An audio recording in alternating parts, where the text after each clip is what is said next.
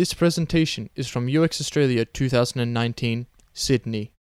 It gives me a great deal of pleasure in welcoming to the stage Aral Balkan. Thank you, Steve. Thank you. And thank you for that introduction. Hi, everyone. We have a problem, and that problem is called surveillance capitalism. Surveillance capitalism is about capitalism, which in turn is about the accrual of wealth, and surveillance, the accrual of information. What happens when those of us who have accrued wealth invest that wealth in mechanisms of surveillance, which gives us intimate insight into everyone's lives, which we then exploit to manipulate their behavior so that we can accrue more wealth? We get this feedback loop that we call surveillance capitalism. And this has given us a world in which a handful of people know everything about us, and we know nothing, or next to nothing, about them. A huge power differential. In the movie The Matrix, people live in a virtual space while their physical bodies are farmed in a physical space. Today, we live in the Matrix inverted, where we live in a physical space, but we're increasingly being farmed from virtual spaces. And the people doing this farming are the first to tell us, don't worry about it. Privacy is dead, right? That's Mark Zuckerberg.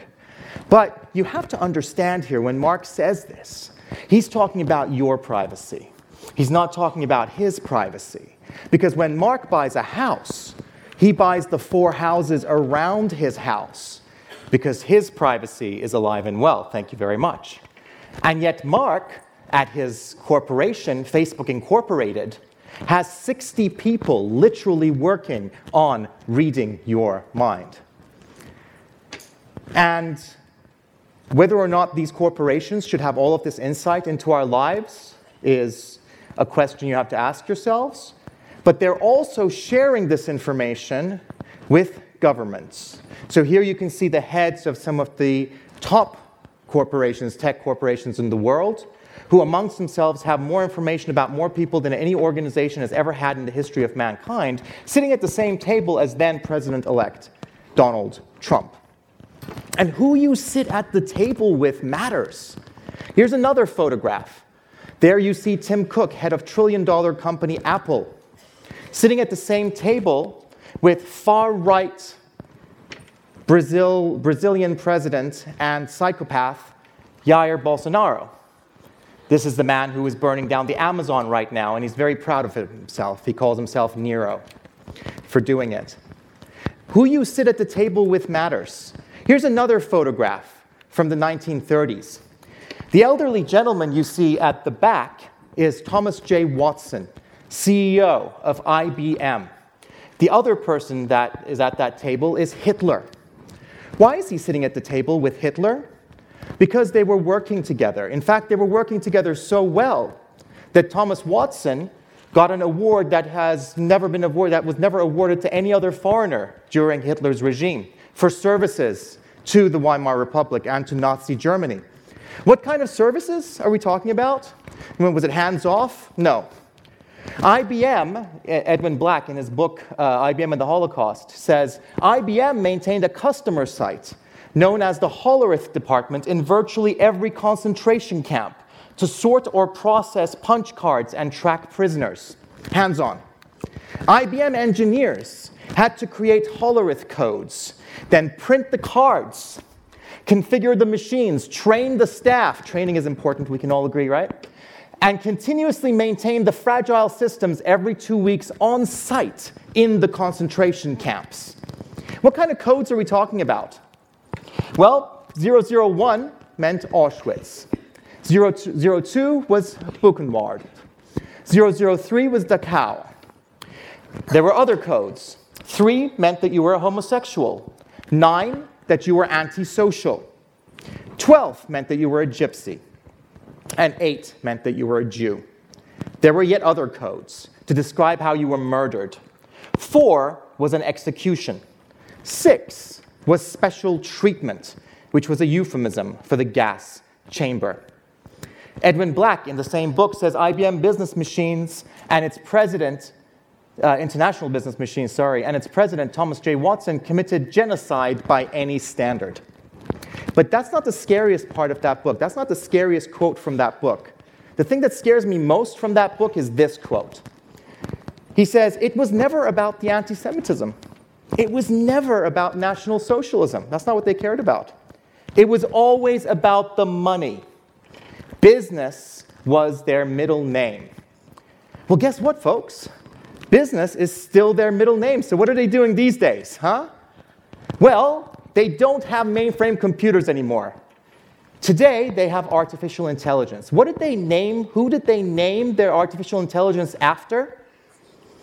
Mr. Thomas J. Watson, decorated by Hitler himself.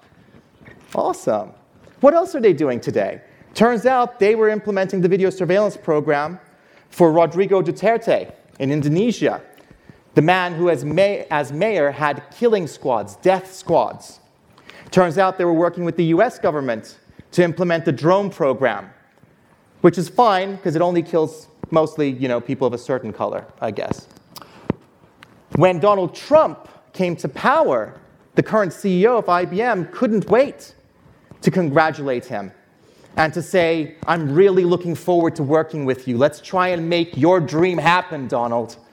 Let's try and make it happen. One of their employees, Elizabeth Wood, resigned. And she said, I found it terrifying. Her letter made me take a look at the work I was doing and say, why? What am I contributing to? We are at a stage right now where every one of you in this room has to ask yourselves this question. Why? What am I contributing to? Ask it honestly, and then listen to yourself. And if you feel that you're unhappy about it, know that you can change it. There are many ways that you can change it. Who you are is not defined by who you work for today. I don't care if you work at IBM today. That's not who you are. That's not who you can be. She went on to say, when the president-elect follows through on his repeated threats to create a public database of Muslims, what will IBM do? Your letter neglects to mention. But IBM responded to this. IBM spokesperson said, IBM would not work on this hypothetical project. Our company has long-standing values and a strong track record of opposing discrimination against anyone on the basis of race, gender, sexual orientation, or religion. That perspective has not changed and never will. So, what about that little blip? The Holocaust, remember that? What happened there? So IBM was asked about this. One of their other spokespeople said, Carol Makovich, she said, IBM does not have much information about this period. We are a technology company. We are not historians. Well, fuck you, Carol. Maybe it's time that we all became historians to some degree or other so that we do not repeat the atrocities of our very, very near past. Maybe we need to do that. It's not just IBM. Who's heard of Peter Thiel and Palantir? They're everywhere now, a couple of you, right? Palantir. Anyone know where that comes from? It's the name of the all-seeing eye used by the evil sorcerer in The Lord of the Rings. They're not even hiding it, folks. They're not hiding it, okay? This is not some conspiracy. They're like, this is what we're doing. And so what does a government like Denmark's government say? Hey, come on in, Palantir. Come on in, let's do a contract with you, 84 months. Let's give you all of the information that we have on our citizens. CCTV video, license plate reader records. Why? We want you to do pre-crime for us. Minority Report, you remember that film, Pre-Crime? Yeah, we want you to do that for us. We want you to tell us which one of our citizens are terrorists, are going to be terrorists. Tell us that, right? Peter Thiel, by the way, is one of Donald Trump's donors. He's one of those right-wing donors of Donald Trump.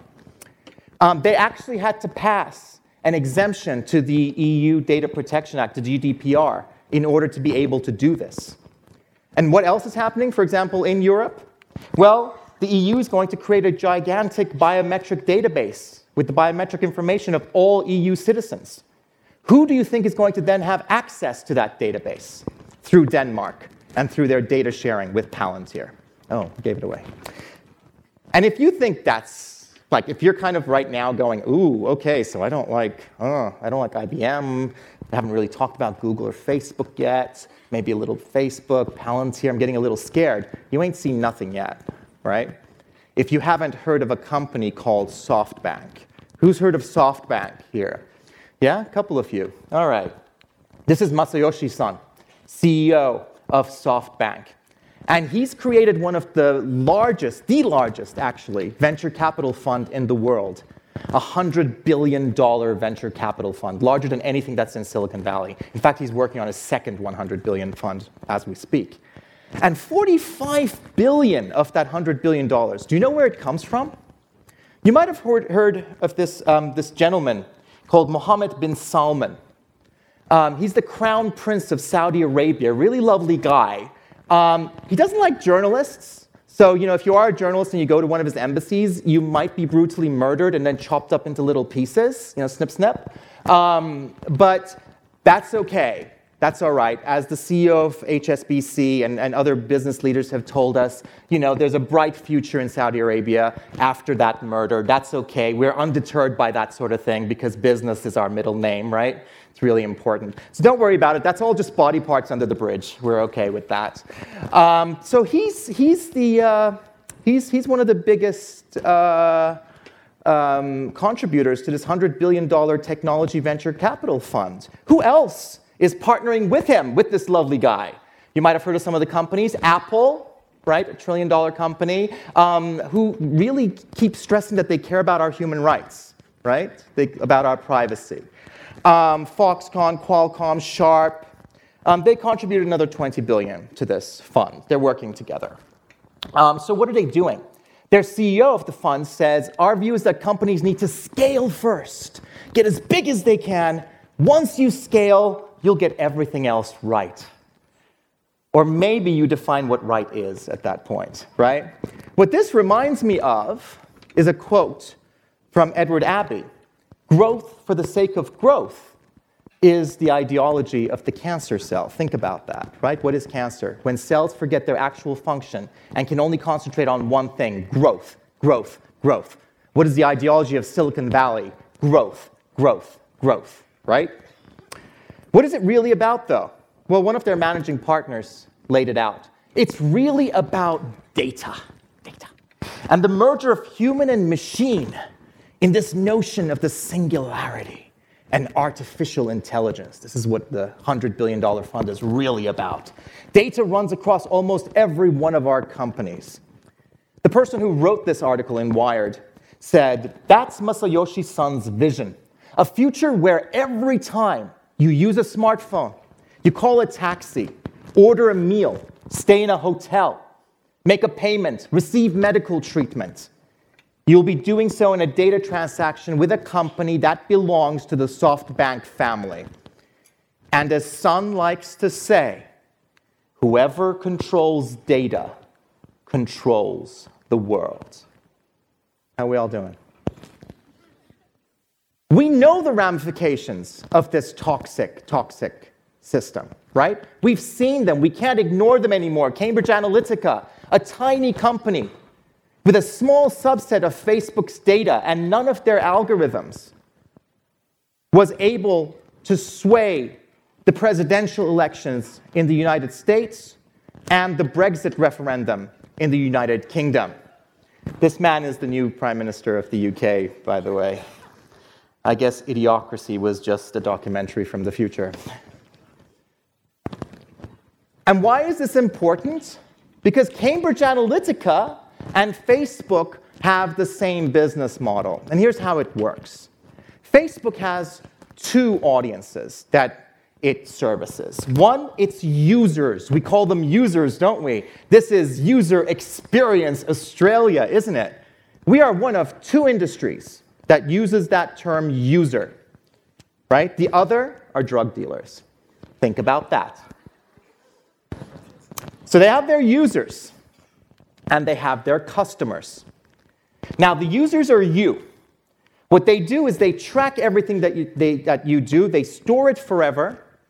They analyze it continuously to build profiles of you. They track what? Your data. But they build the profiles, and the profiles are the things that are really valuable. And that's what they monetize with their actual customers, the companies, organizations that actually pay them. You don't. You're the livestock. Your job is to get farmed. Companies like Facebook and Google are factory farms for human beings. That is their business model. I call it people farming. So this world is far greater, of course. It starts with the funding models, with venture capital. It is the world of startups. Startup does not mean any new organization, any new company. It's a Silicon Valley brand. It's a certain type of temporary company that either has to fail fast or grow astronomically, grow exponentially, right? That's part of Ray Kurzweil's Church of Exponential Growth. It's unicorns, right? We need billion-dollar unicorns. And that's the thing, if you want to know how I feel about this, I made this little illustration of a cloud throwing up a rainbow on a unicorn. But the bit that scares me the most about all this is that Church of Exponential Growth. Because let me tell you what exponential growth looks like. Let me tell you what infinite growth with finite resources looks like with an analogy. You take a petri dish, put some nutrients in that petri dish, put a few bacteria into that petri dish, and seal it. Generation upon generation, those bacteria will thrive. They will eat those nutrients, and they will thrive, and they will grow exponentially until they reach their most successful state 1 or 2 generations before they go extinct because of lack of resources. That's exponential growth. That is infinite growth with finite resources. If you need me to spell it out for you, the petri dish is the world, and we are the bacteria. The question is, can we be smarter than bacteria in a petri dish? And that is the problem. Now, if I were to leave it here, you would possibly be quite depressed at this point.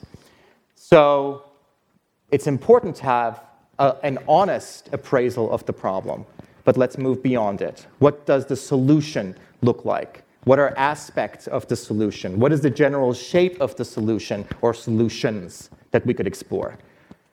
Now, again, this is a social problem, not just a technology problem. But on the technology side of things, it's very clear.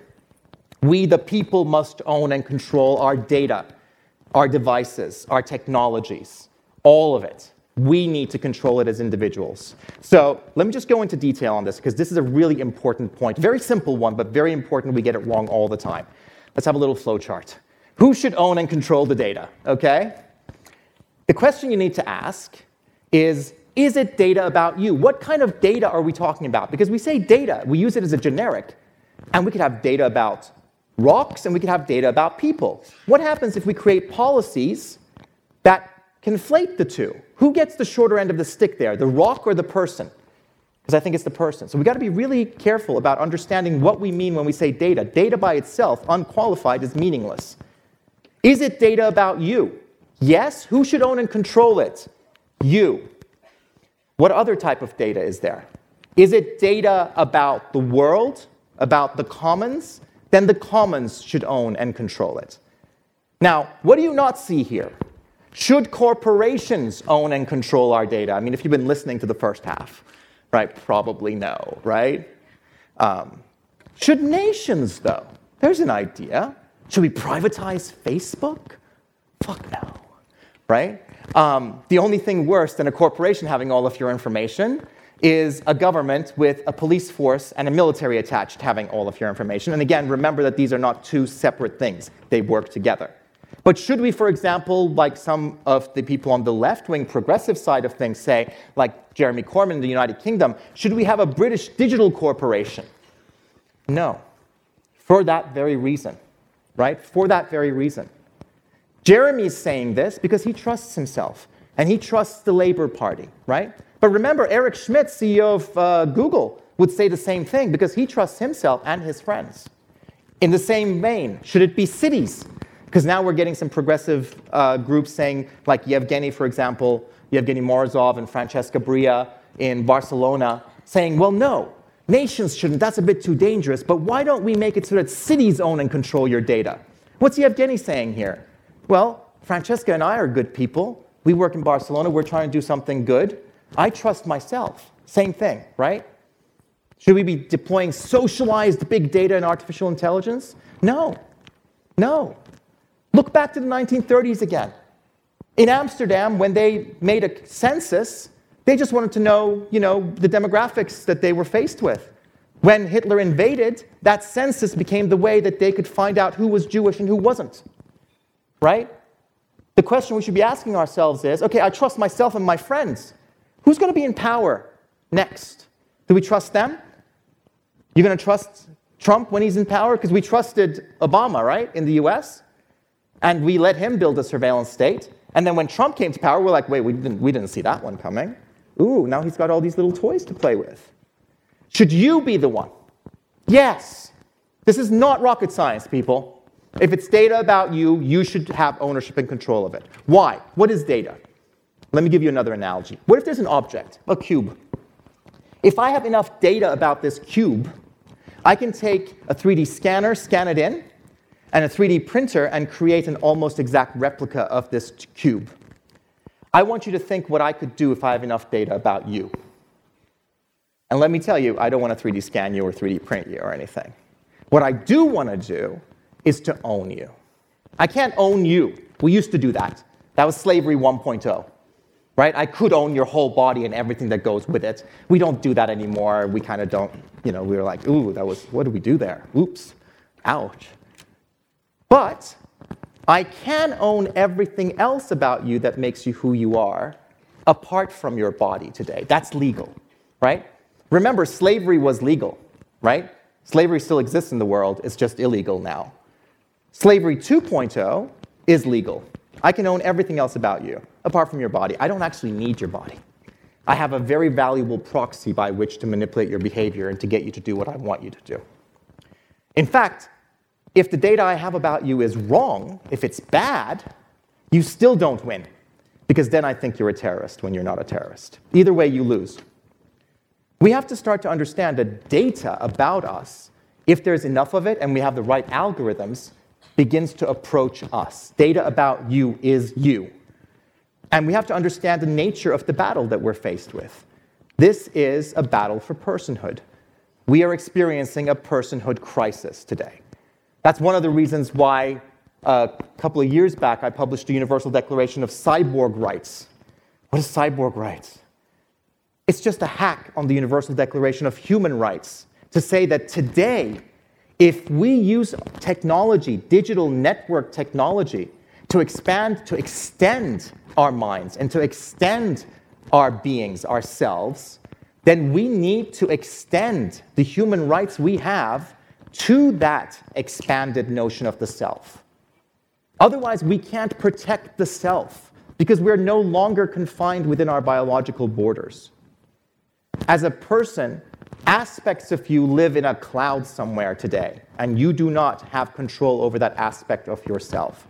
We need to change that. There are no such things as digital rights, or some people call me like a cyber rights activist. I'm a cyborg rights activist, because today we are all cyborgs. You don't have to implant yourself with technology. If you use a phone, a smartphone, you're a cyborg. You extend your biological capabilities using technology. So we need to be able to protect these new boundaries of the self. But yeah, the people who tell you there are digital rights, etc., they're trying to make those lesser rights than the human rights we already have. We need to make sure that we protect the human rights we have and apply them to this new notion of the self in the digital and networked age. So what does it look like in practice? What can we do? How can we combat surveillance capitalism? How can we make some alternatives? Well, it's simple. We regulate and we replace. It's not simple. It's simple theoretically. It's not simple in practice, right? In theory, practice is simple, I guess, or something. Regulation. In Europe, we have the GDPR, the General Data Protection Regulation, which is probably the most progressive regulation we have for data protection. But data protection is not enough. Data protection is what you do once your data has already been collected by some entity like Facebook and Google, and you turn to them and you go, please, sir, be kind. Please don't hurt us too much. That's data protection. Better than nothing, right? But what can we do beyond that? Marietje Schaake, ex-MEP for the Netherlands, she wrote an article recently saying, we're largely unaware of the impact algorithmic ranking has on people's choices because we have no way of looking under the hood. She didn't use the term, but what she's calling for here, whether she knows it or not, is algorithmic transparency. That's the next step.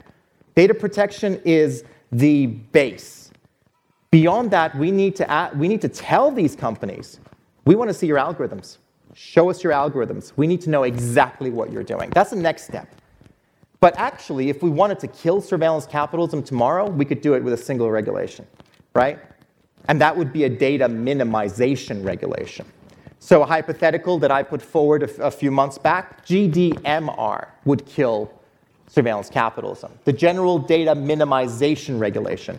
And it would be very simple. It fits into a single slide. There are three things we would have to stipulate.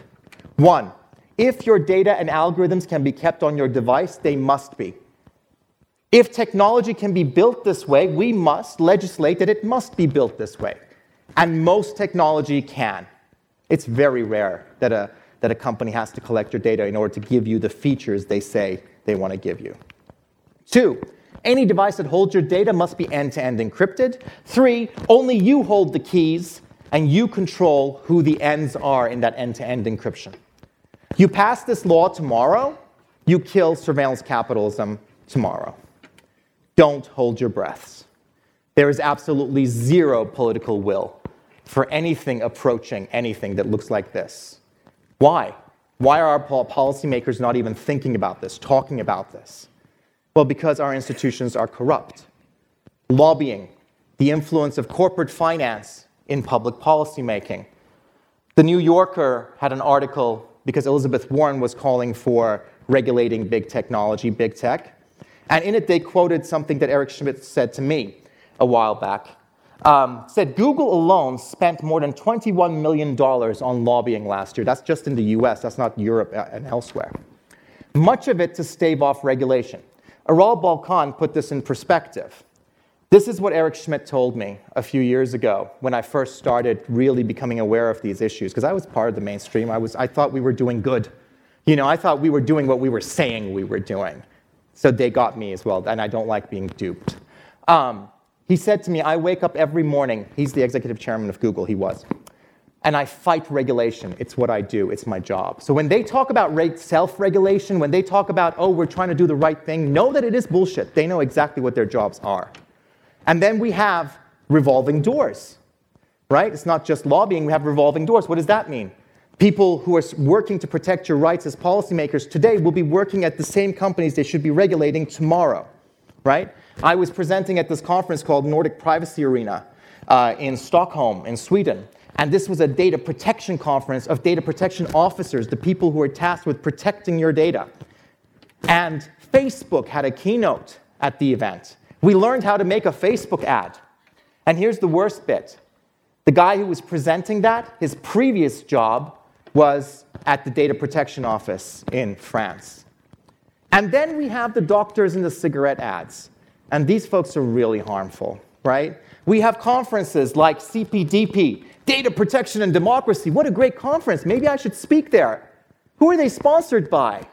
Oh, Facebook and Google.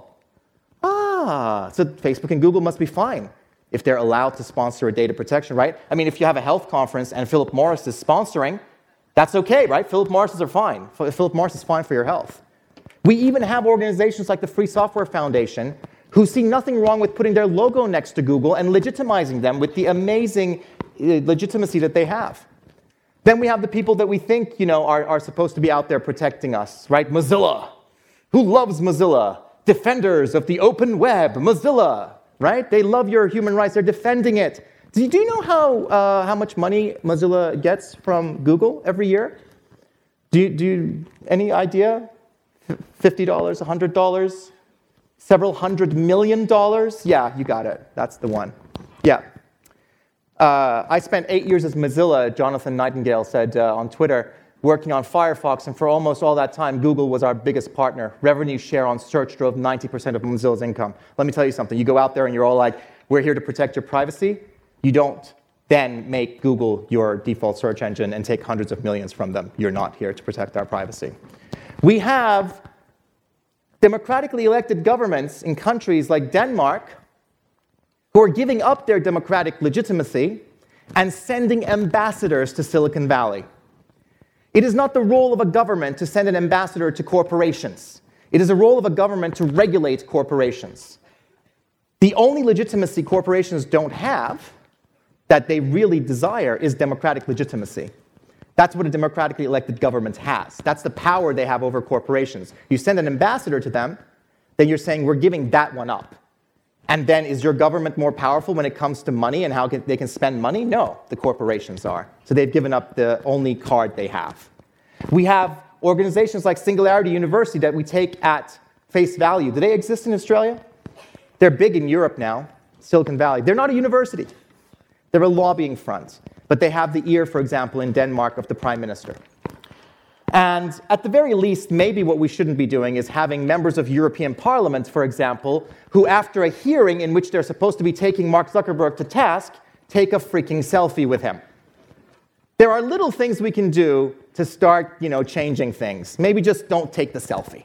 Let's start with that. But this is all legislative regulation. And it's hard because we're institutionally corrupt. We have to push for that, but I'm not holding my breath. We can also technologically regulate them. We don't have to ask. We don't have to go through this whole process. Laura and I, we make a tool called Better Blocker. It's free and open source like everything that we do, and it's available on Mac and iOS, as well as an app that you can buy and support us with. And that blocks their trackers. Right? It doesn't ask. It's not do not track, please. It's we're just going to stop you from tracking people as the best that we can. So we try. That's only a stopgap. Right? That's not going to change the system. It's just trying to prevent the harms. That's all regulation can do. Regulation can reduce the harms in a harmful system. It can't actually change it, right? And it's naive to assume that you can as well, from the inside or from the outside. If Facebook, for example, is a factory farm for human beings, what it's never going to become is an animal sanctuary. Never. Those are two different things. So don't expect that. You'll just be really let down. There's also social regulation, and this is where every one of us can play a role. In Berlin, when Google tried to set up their campus, they started a protest called Fuck Off Google. And guess what? It worked. For now. Google backed down. They said, we're not going to do it, and we'll review our decision in a few years. This is the other thing you have to understand. Billion and trillion-dollar interests do not go away. They rest. And then they come back. They can afford to do that. But it works. So in Wired, there was another article about, for example, Facebook and the trials that they've been having recently. And someone who worked there, a product manager, said, when I joined Facebook, people would stop and say, it's so cool. That's not the case anymore. It made it hard to go home for Thanksgiving. Good. This is how we change things. This reminds me of the other thing Eric told me that really formed my thinking on this. He said, if we ever become too evil as Google, we won't find anyone to work for us. And I sent him a tweet recently, when someone told me that they were headhunted by Google and they told them, fuck no, because of who you are. And so I sent him a little link to that tweet saying, it's happening. Can you see it's happening? But that's the role all of you can play with no effort whatsoever. Just the next time someone sells their startup to Google, instead of saying congratulations, go, what the fuck are you doing? Why are you doing this to me? Why are you contributing to the system that is hurting our democracies and our human rights? Regulation is one thing. We can also replace them. We already have stopgaps. We already have things we can do. Things that maybe are not perfect. You're going to buy a phone. You're looking at Android phones and iPhones. Is Apple perfect by any means? I mean, you probably understand that I'm not their biggest fan. No trillion-dollar company is your friend, right? But buy the Apple phone. Why? The only thing you can trust with these companies is their business models and how they make money. Apple has an absolute competitive advantage in privacy today, which they can throw away. They can be stupid about it. But it's the one thing they can compete on that would make Google go bankrupt. Google can compete on the specs of your screen, on the quality of the camera. They can compete on all of that. If Google tomorrow tried to give you gave you an actually private experience, they would go bankrupt, because that's how they make money, by eroding your privacy. Apple can do it without breaking a sweat. They make money by selling you expensive devices, right? None of this is perfect. So what does it mean? You have to be rich to have privacy? Yes, of course, the rich have always had privacy. We need to change that as well. But today, you want to make a decision, vote with your dollars within the current capitalistic system that we have, in which, that's our agency apparently, then, at least protect yourself. There are private messaging applications like Wire that you can use. So stop using WhatsApp, owned by Facebook. Yeah, sure. They say right now that the content of your messages is encrypted, but your metadata isn't. And it's linked to your social graph on Facebook. So they know who you're talking to, when you're talking to them, all of this metadata. What is metadata? I think it was someone from the CIA who said we kill people based on metadata, right? If someone talks to a known terrorist, then they get a drone strike on their head because they think, okay, it must be a terrorist. Use alternatives like Fastmail. They exist. I believe they're Australian. I'm not sure. Are they? Does anyone know? Yeah. Very interesting story there. I can't get into it right now, but yeah. They were all part of this whole system, and then they got spat out by it. Long story. Tutanota, encrypted email. Instead of Twitter, or in addition to Twitter, explore federated alternatives, like Mastodon. It exists today. You can have your own Twitter for one, or maybe for your family, and that can talk to everyone else's Twitter, Mastodon, to their twitter.com, not an account. You can actually run your own Twitter, or have someone run it for you. But all of these Twitters can talk to each other. And on Twitter, Twitter decides what you can say. Twitter's algorithms decide what you see, just like on Facebook.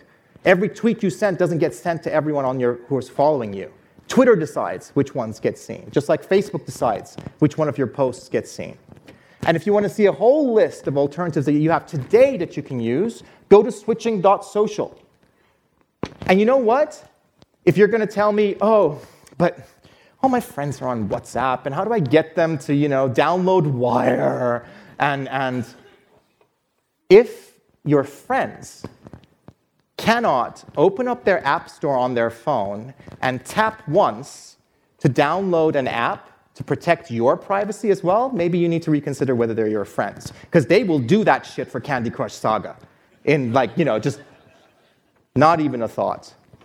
There are people who are really thinking about the whole experience around them.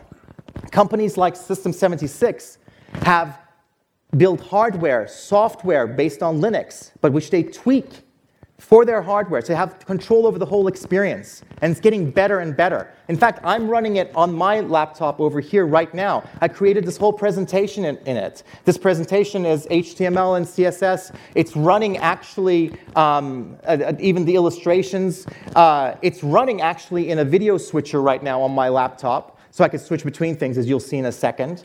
So this stuff works. Play with it at least. Don't ignore it. There's a company called Purism in the United States who's coming out with laptops for everyday people. They have control over the hardware, the software, and now services, which is what you need. You need full control over these things in order to have control over the experience. It's what Apple has, right?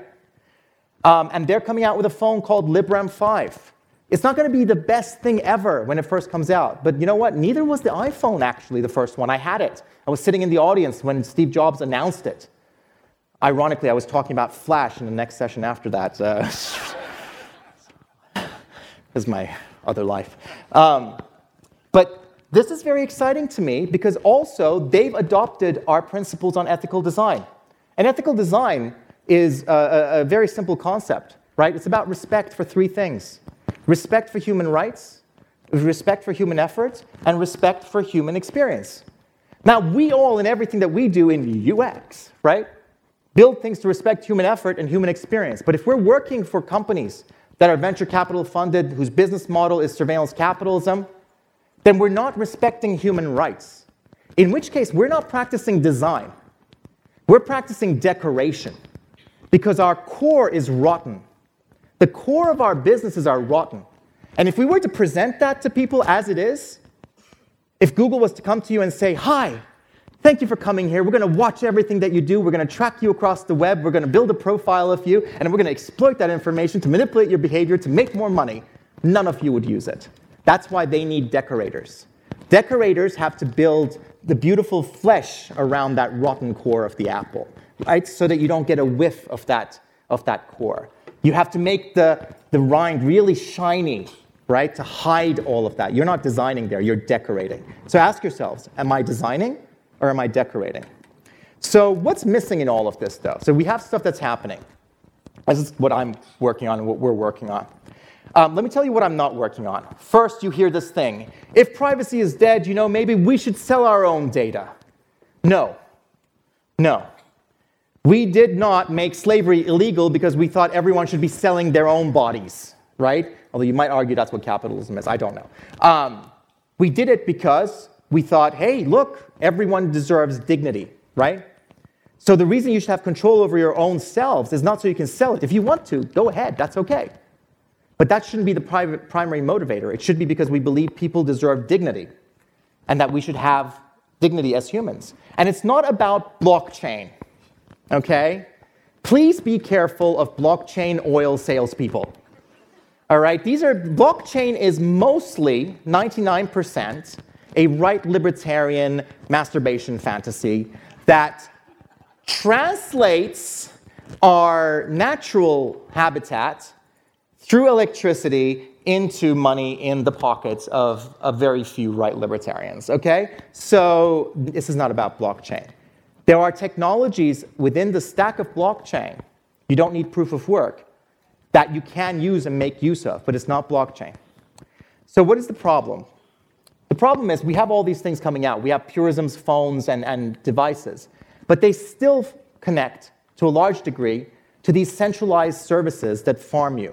We need to replace that with something. And we need to do, I believe, the opposite of what we're always told. We're always told to think big. I'm going to ask you to think small. I want you to think about how we can do technology differently if we're working on small technology. What's small technology? They're everyday tools for everyday people designed to increase human welfare, not corporate profits. Important, everyday tools for everyday people, right? Not tools by startups for startups, not tools by enterprises for enterprises, not tools by startups for people to exploit them. By people, for people. And then you get certain principles that come out of that. These things have to be easy to use or no one's going to use them. They're personal, they have to be personal. They need to be private by default because that's the only definition of privacy that matters, right? If you don't have the original right to decide, do I keep this to myself or share it with others? That is the definition of privacy. Do you have the right to keep it to yourself or share it with others? Then you don't have privacy. It's not an option that you opt into. We must release them under share-alike and interoperable licenses. Why? So that we're non-colonial in our design. One group designing for another group is always a colonial relationship. A diverse group designing for themselves is non-colonial. If we don't have that diversity, we can still design for ourselves, but we can do it in a way where other groups can take the basics of what we have and specialize them for their own needs. What we can't do is arrogantly, anthropologically, colonially say, we know what's best for everyone. That's what Silicon Valley says, right? We, the white people of Silicon Valley, know what's best for everyone. We can't do that. And just yesterday, or the day before, I think, my time zones are messed up, somewhere between Singapore and Australia in the air, we announced the Small Technology Foundation, a not-for-profit based in Ireland where we are now, to actually advocate for this and to build examples of it.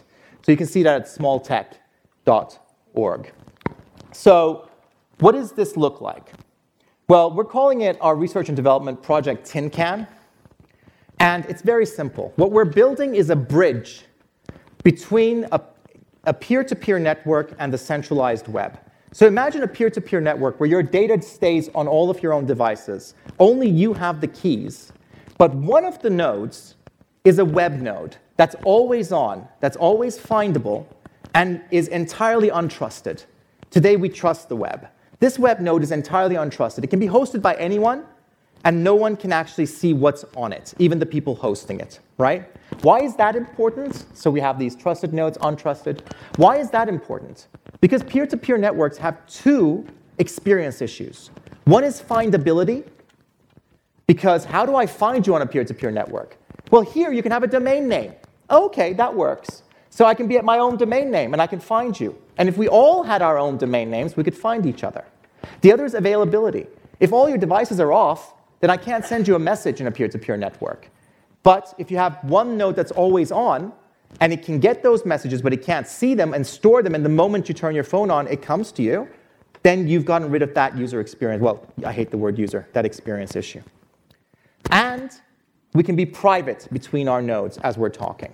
But we're not there yet, because we also lack developer tools. We lack the tools to build the everyday things, because all of our developer tools are coming out of startups and enterprises to meet the needs of startups and enterprises, right? So we need those first, and that's what I'm working on right now. So Site.js is the precursor to Tincan. So what's Site.js? Well, I want to give you a little demonstration of it right now. Site.js is a tool where we've had the web for 25 years. What would web development look like if it was built for the needs of individuals? What if one person could actually deploy a website in 30 seconds? This is important to create those web nodes. Let me just show you quickly what I mean by that. So I'm just going to go into terminal here, and I'm just going to connect to my demo site. This is a server that I got. This is the hardest bit. I'm not showing you the hardest bits. You have to get a domain name right now. You need to get a server, and you need to point it to it, right? We need to fix these issues. But right now, on the developer side, I'm on my server. This server doesn't have anything installed. So I'm going to go to sitejs.org. I hope the internet connection holds up. Please do not stream anything. And here, I'm just going to copy this installation line. And I'm going to paste it in here. And I'm going to run it. It's downloading. It's installing. It's installed. OK? And I'll just create a demo directory in there. And I'm going to go into that demo directory. Let's create a website, shall we? Echo. Hello, UX, Australia. Can I spell? No, I'm a developer. There we go. And then I'm just going to put that into an index.html file. Let me make this a little smaller. Can you still see it? OK. So that's a website. OK, the web is very forgiving, thank goodness. And it's just that one thing. So I want to now deploy a production server. OK? Should we do that? A secure production server. So I'm going to say site enable. All right? And it's going to say, oh, I'm running for the first time. I'm going to do a few things. I'm done. Now I'm going to go into my browser and go into my-demo.site. It's going to take a little longer. Do you see it's doing a handshake? What it's doing there is it's getting your secure certificates, your TLS certificates for you. And once that's loaded, there we go. We've just deployed a website. Over HTTPS. OK, you're the first people, apart from the meetup that was in a few days ago with UX, IXDA and the UX Book Club, et cetera, that are seeing this. OK? OK, that's great. I can leave this now. It will survive restarts, et cetera. It's a production server, secure production server running there. But this is not how we develop, right? We don't SSH into a box, and we develop locally, and then we sync. So what would that look like? Well, let me exit from there. And now I'm on my local demo folder. There's nothing there. And let me just create a different file. I'm just going to say echo, this is local. And I'll just put that into index.html. OK? Now I'm just going to run site. Site is installed on my machine already. And I'm going to say site sync to, OK, my demo site. All right? And what that's going to do is it's going to sync it to my demo site. So now if I hit my demo site, it says this is local. It's not local. It's lying to you. Of course, that's live. You can all hit that. So you can go to my demo site. It's live. So I've just synced. And it's keeping the sync going. So if I now go over here and in a different window, I start my code editor, for example, and I say, how do you like this? And I save it. And I go to my demo site and I refresh. And if the internet is fast enough, come on, how do you like this? All right, so it's keeping that sync going as well. That's pretty cool. OK, I like that. What else can we do? Is it all, static? Static's great. No. you can also build dynamic sites using everything that Node.js has without knowing any of that. Let me show you how. So here I'm going to stop this sync. I'm going to clear this. I'm going to create a folder called dynamic, okay? And in that dynamic folder, I'm just going to create maybe a counter. Okay, I'm going to say create a counter.js file. And I'm going to go back to my code editor here, and I'll open that counter file that I have. Okay? We're going to create a counter, a dynamic page. It's just going to tell you how many times it's been loaded. Okay? So let's do that. I'm going to say let counter equal 0. And then I'm going to say module exports. Don't worry about this right now. You'll see it looks easier as it goes. Request response. This is the request that's going to come in from the client. Okay? And I'm going to say response type is HTML. And I want you to send this piece of HTML that I'm writing. Okay? And I'm going to just say this page has been loaded. And here I'll say plus counter. I'll increment the counter as well. Times, but of course that's going to start at 1, right? And it's going to be 1 times, and we don't like that. So let's just make it just a little nicer, and we'll say counter equals to 1. Then don't put a suffix. If not, put a suffix. You're learning coding. It's amazing. That's it. I've created a dynamic site now. So here I'm just going to say site to run it locally, and if I hit it at localhost, I'll see the page that I had. If I hit localhost / counter and refresh, I have a dynamic page. Okay? So this is kind of like bringing the simplicity of PHP back in the day to JavaScript. So that's all you needed to write. And remember, you could deploy this just like I did the other one. You have a secure dynamic site running. That's a counter. It's a bit shit. But I'm the only one who can hit this counter right now. That sucks.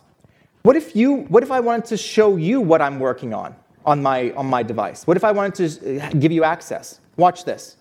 I'm going to say site at hostname, okay? And that's created the site now at dev.ar.al. And the way I have that pointing to my site is I'm using a service like ngrok that does that. So I'm going to start that. And now, if you go to dev.aral / counter on your devices, okay, and you refresh, then you will see the counter update as well. I've given you access. That's coming off of my computer here right now. I've just given you access to my computer. So for staging, etc., right? And there's no magic here. What it's doing is it's wrapping Node.js. So anything you can do in Node.js, you can actually do here as well. Do you see that? That's all of you hitting it. Where's my counter at? Let's see. Wow, okay, you determined a bunch. Okay, perfect. I'm going to stop that now, so you're going to get errors, all right? But so that's staging that you can do with it. You can do anything you can do in Node.js. So in the same way, if I go into my dynamic folder, for example, and I create, let's make an example called cows, okay? And for this, I need to create ASCII cows, right? So I'm going to initialize a node project, and I'll call it moo. And here I'll just use the defaults for everything but the license, which we're going to use AGPL 3.0 or later, because it's share alike, okay? Doesn't matter right now, but anyway.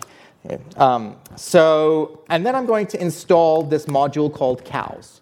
With Node.js, you have this huge variety of functionality in modules that you can use. So I've just installed cows onto my machine. I love this.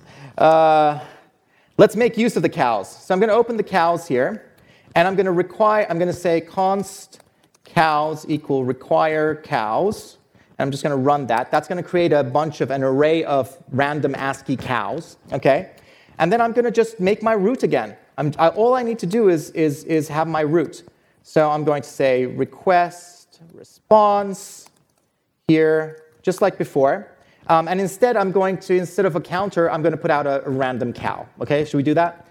So I'll say const random cow equals cows. Let's get the random cow That gets a random cow, believe me.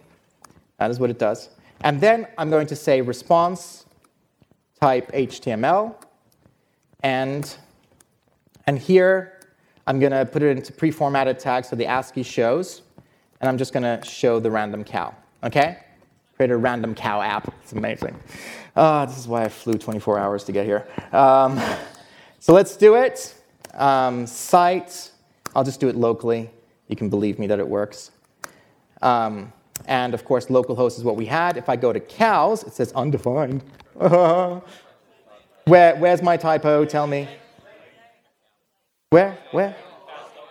Can I spell? No. Wait. Okay, there we go.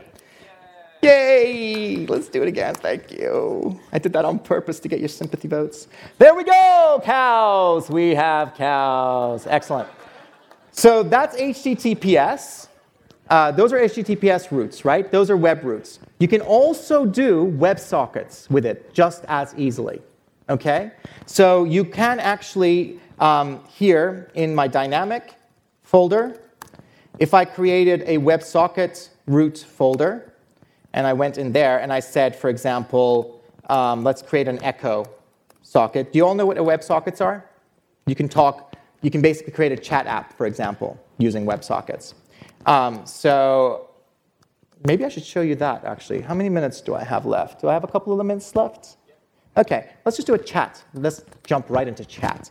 So you want to make a chat app, OK? Let's do this. Let's see in a couple of minutes. It's going to be fun. OK. So I'm going to go into my code editor again, and I'm going to take my chat. Now, the thing that's different here is I'm going to say module exports equals. I need to use a full function declaration here for reasons. And I'm going to get a reference to the WebSocket, and I'll have a reference to the request here. Okay? And in it, on that WebSocket, I'm going to say on message. Let's do something with that message. What we're going to do is we're going to say this, on this WebSocket server, this is a bit that I can actually simplify. This WebSocket server for the chat route, get all the clients that are connected, okay? And then on them, send the message. I think I got that right. Fuck. All right, let's see. We will find out. Now I'm going to go into a browser. And I'm just going to open up my window here. Can you see that? OK. Let's create a WebSocket. Actually, you know what? Let me do this in two browsers so you can see it. I'm going to say new WebSocket and chat. And it says, oh, one thing you need to do, though, this I haven't figured out yet. You actually have to start the server, or else it doesn't work. Let's try that again. And then we have a connection to the WebSocket server. On message, we're doing this really kind of rough, OK? I'm just going to, when a message comes in, I'm saying put it into the console log, OK? And I'm going to send the message. Hello. Can you all see this? All right. Let's see. What happened here? What happened here? Client send is not a function. Never do live coding. Just never do it. Never. It's horrible. Sorry, clients. OK, here's one I did earlier. Let's see. ls backup demo. Let's see. I wrote the whole damn thing as well, and I don't know how to use it. Isn't that great? Don't ever feel bad about that. OK, what have I done wrong here? Basic chat, dynamic.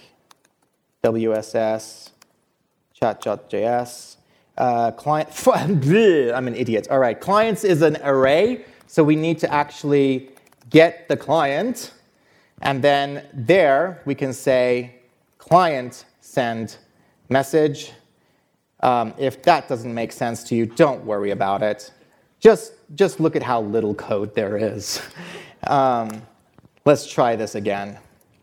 And I'm in Vivaldi. Let's clear this. I'm going to create my WebSocket to chat. And then I'm going to say on message, let's put it onto the console log. and then we send hello, and we get hello back. Did you see it? Now, if in this one I do the same thing, and I say new WebSocket, all right, we're doing this, people. And I say on message equals console log, and I say wsend yo. Watch what happens. I get yo here, you get yo here as well. With an interface on top of this, it would be a great chat thing. I don't have time to show you that, though.